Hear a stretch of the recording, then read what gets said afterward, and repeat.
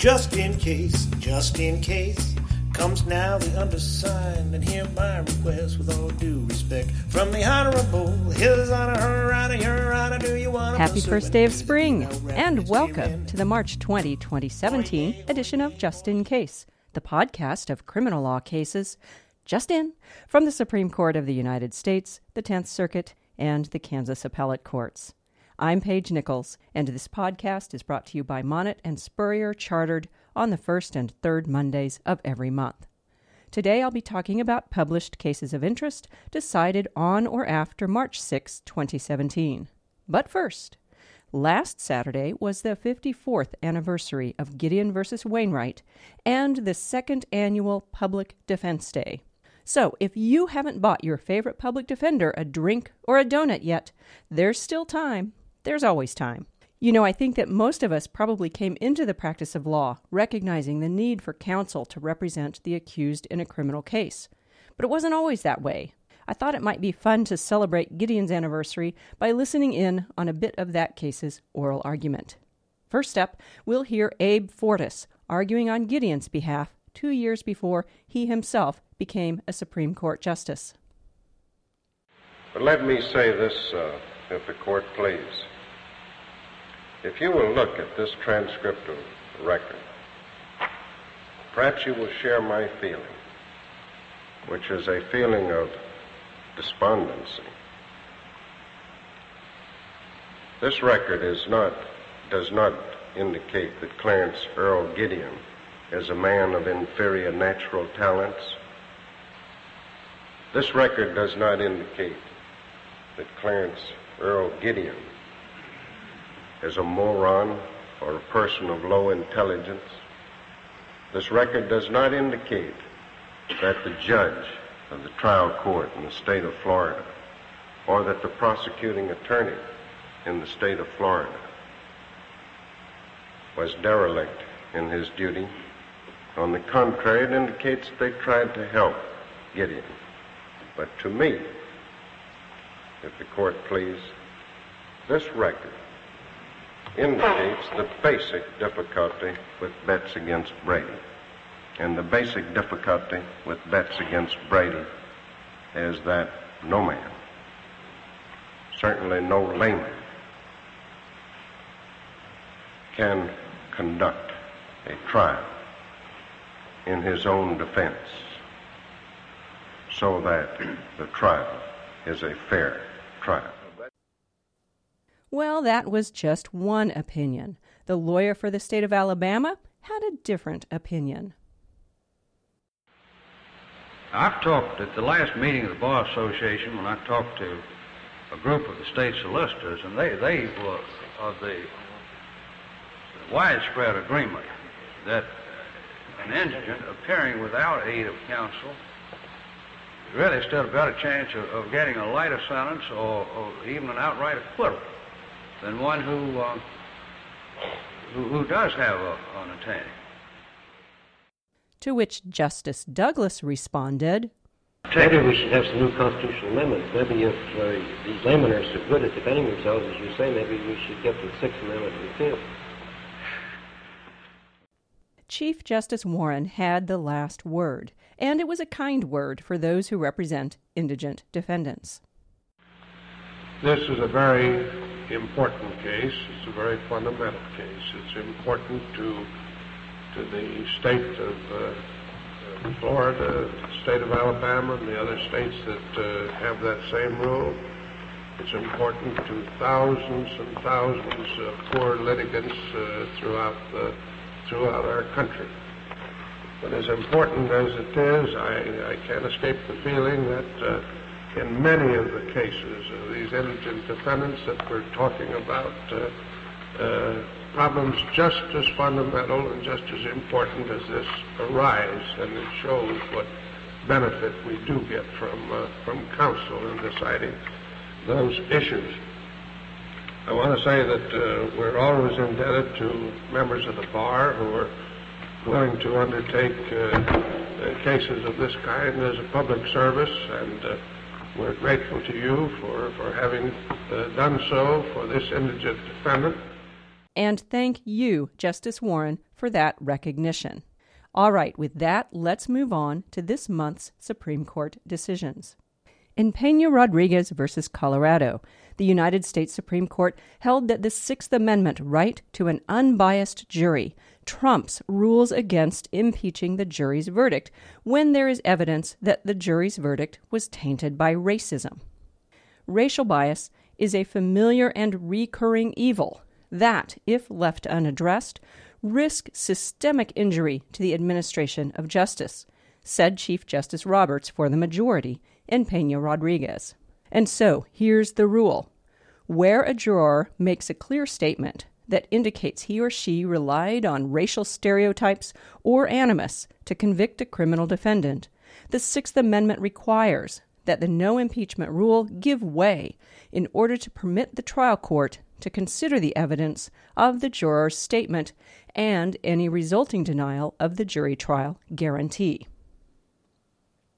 In Beckles v. United States, the Supreme Court slammed the brakes on probably hundreds of federal habeas petitions challenging sentencing enhancements under the federal sentencing guidelines. Remember that 2 years ago, the Supreme Court held in Johnson v. United States that the residual clause in the Armed Career Criminal Act was unconstitutionally vague. Well, the career offender provision in the sentencing guidelines had an identically worded residual clause. After Johnson, defendants whose sentences were enhanced under either the ACCA or the guidelines filed 2255 petitions to challenge those enhancements as unconstitutional. After all, what was vague in the ACCA was surely also vague in the guidelines. The Tenth Circuit certainly thought so, and it said so in United States v. Madrid. But it turns out the Tenth Circuit, and a lot of the rest of us, were wrong. According to the United States Supreme Court in Beckles, the sentencing guidelines are not subject to constitutional vagueness challenges. Why? Because the guidelines are merely advisory. Their advisory character immunizes them from vagueness challenges.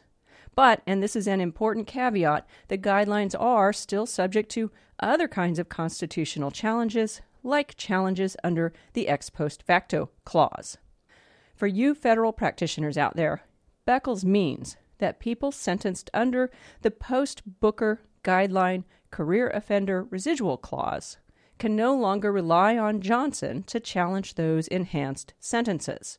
But remember this, going forward, nobody can be sentenced under the guideline career offender residual clause because the Sentencing Commission removed that clause with its 2016 amendments.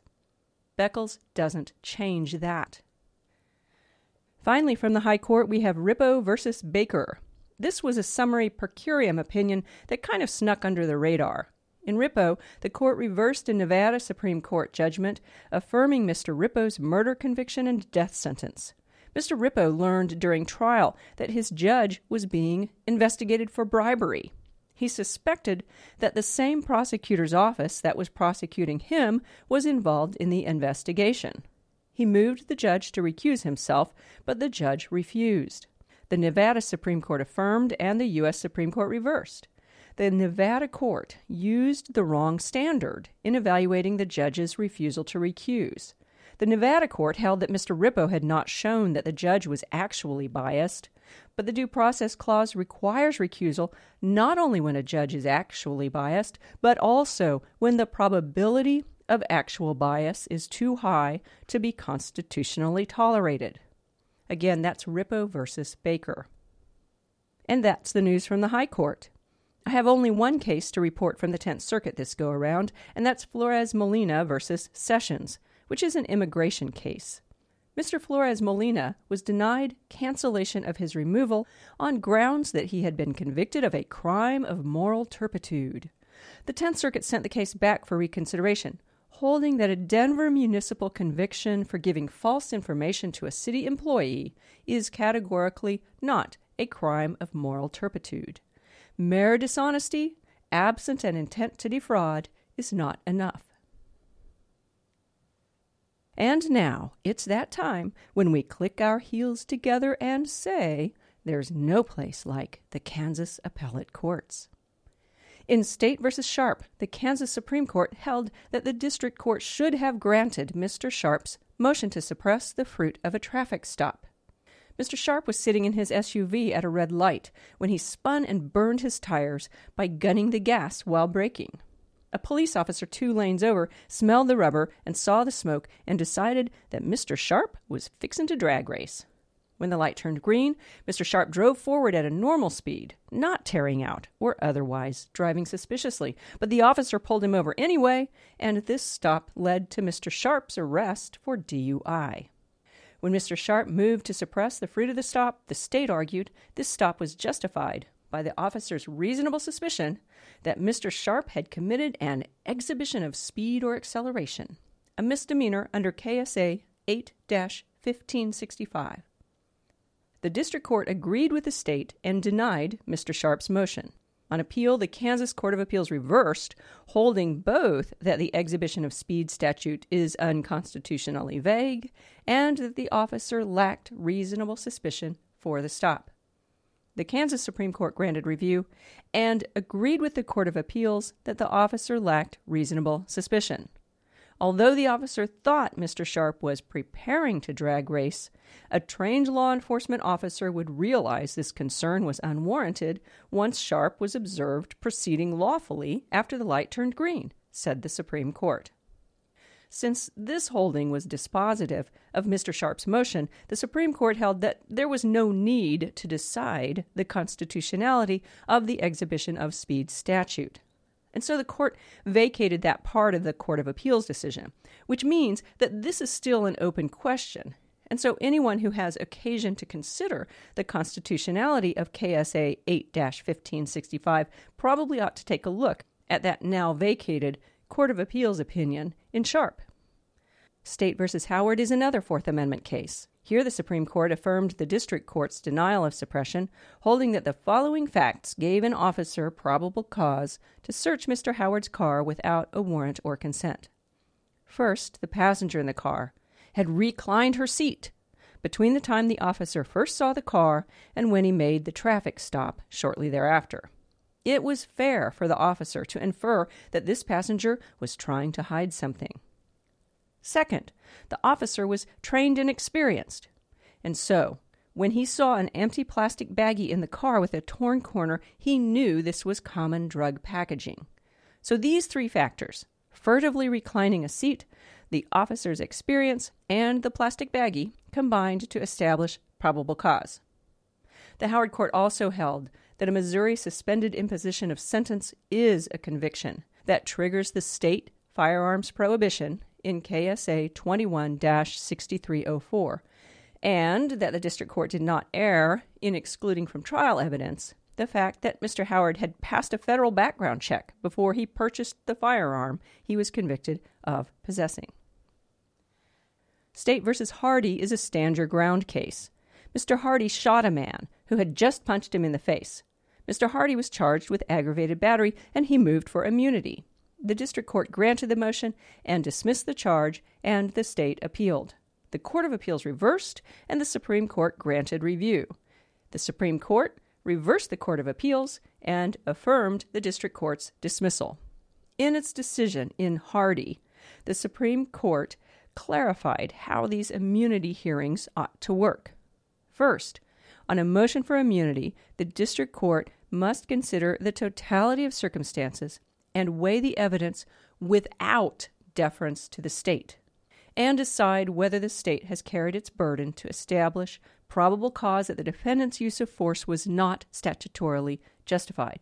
So the burden is on the state, and there is no deference to the state in consideration of the evidence. Second, the determination has to be made either on stipulated facts or after a hearing when evidence is received under the state rules of evidence.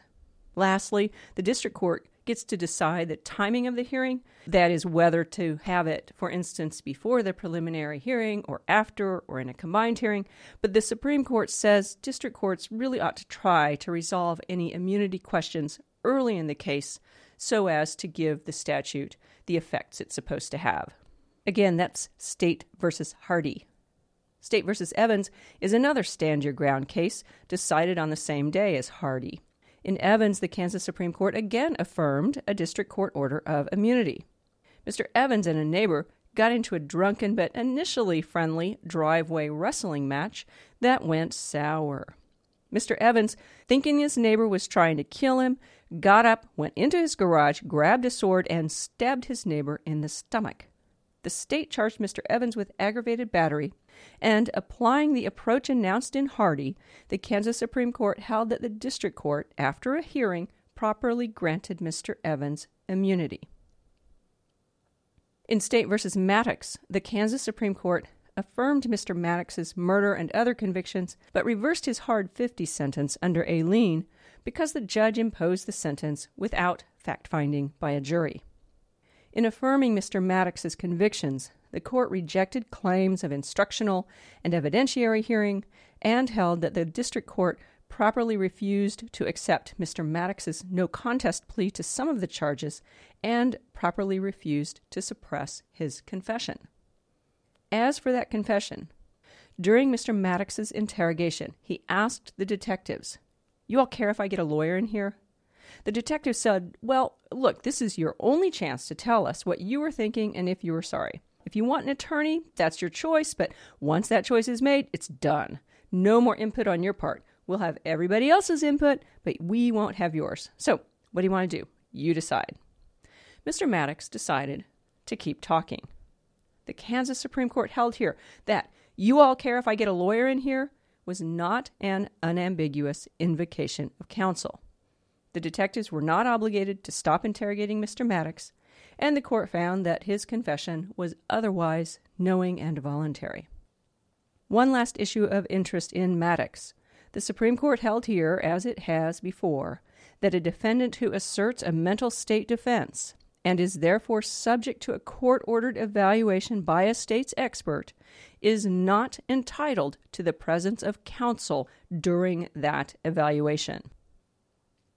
In State v. Johnson, the Kansas Court of Appeals reversed Mr. Johnson's gun conviction because the district court judge fell asleep during Mr. Johnson's trial. The court held that reversal was necessary even without a showing of prejudice because it is structural error for a trial judge to sleep during a criminal trial. Finally, from the Kansas Court of Appeals, we have State v. Powell. Here the Court of Appeals reversed a Jessica's Law sentence, holding that the sentencing judge did not follow the proper protocol when it denied Mr. Powell's motion for a downward departure. That protocol comes from the 2015 Kansas Supreme Court case State v. Jolly. Read Powell to find out how 2 out of 3 judges on this panel of the Court of Appeals interprets Jolly. And that, my friends, is a wrap. A big shout out to Oyez for the Supreme Court sound clips. Oyez is a multimedia Supreme Court archive at the IIT Chicago-Kent College of Law. You can visit Oyez and listen to Supreme Court arguments at oyez.org. I hope you enjoyed this episode of Just In Case. If you want to talk back, email me at justincasepodcast@gmail.com. I'm Paige Nichols, and I will be back again in 2 weeks. Oyez, oyez, oyez, wherefore, whereby, we're ready to wear. Res judicata, give me pizza cotta, just in case.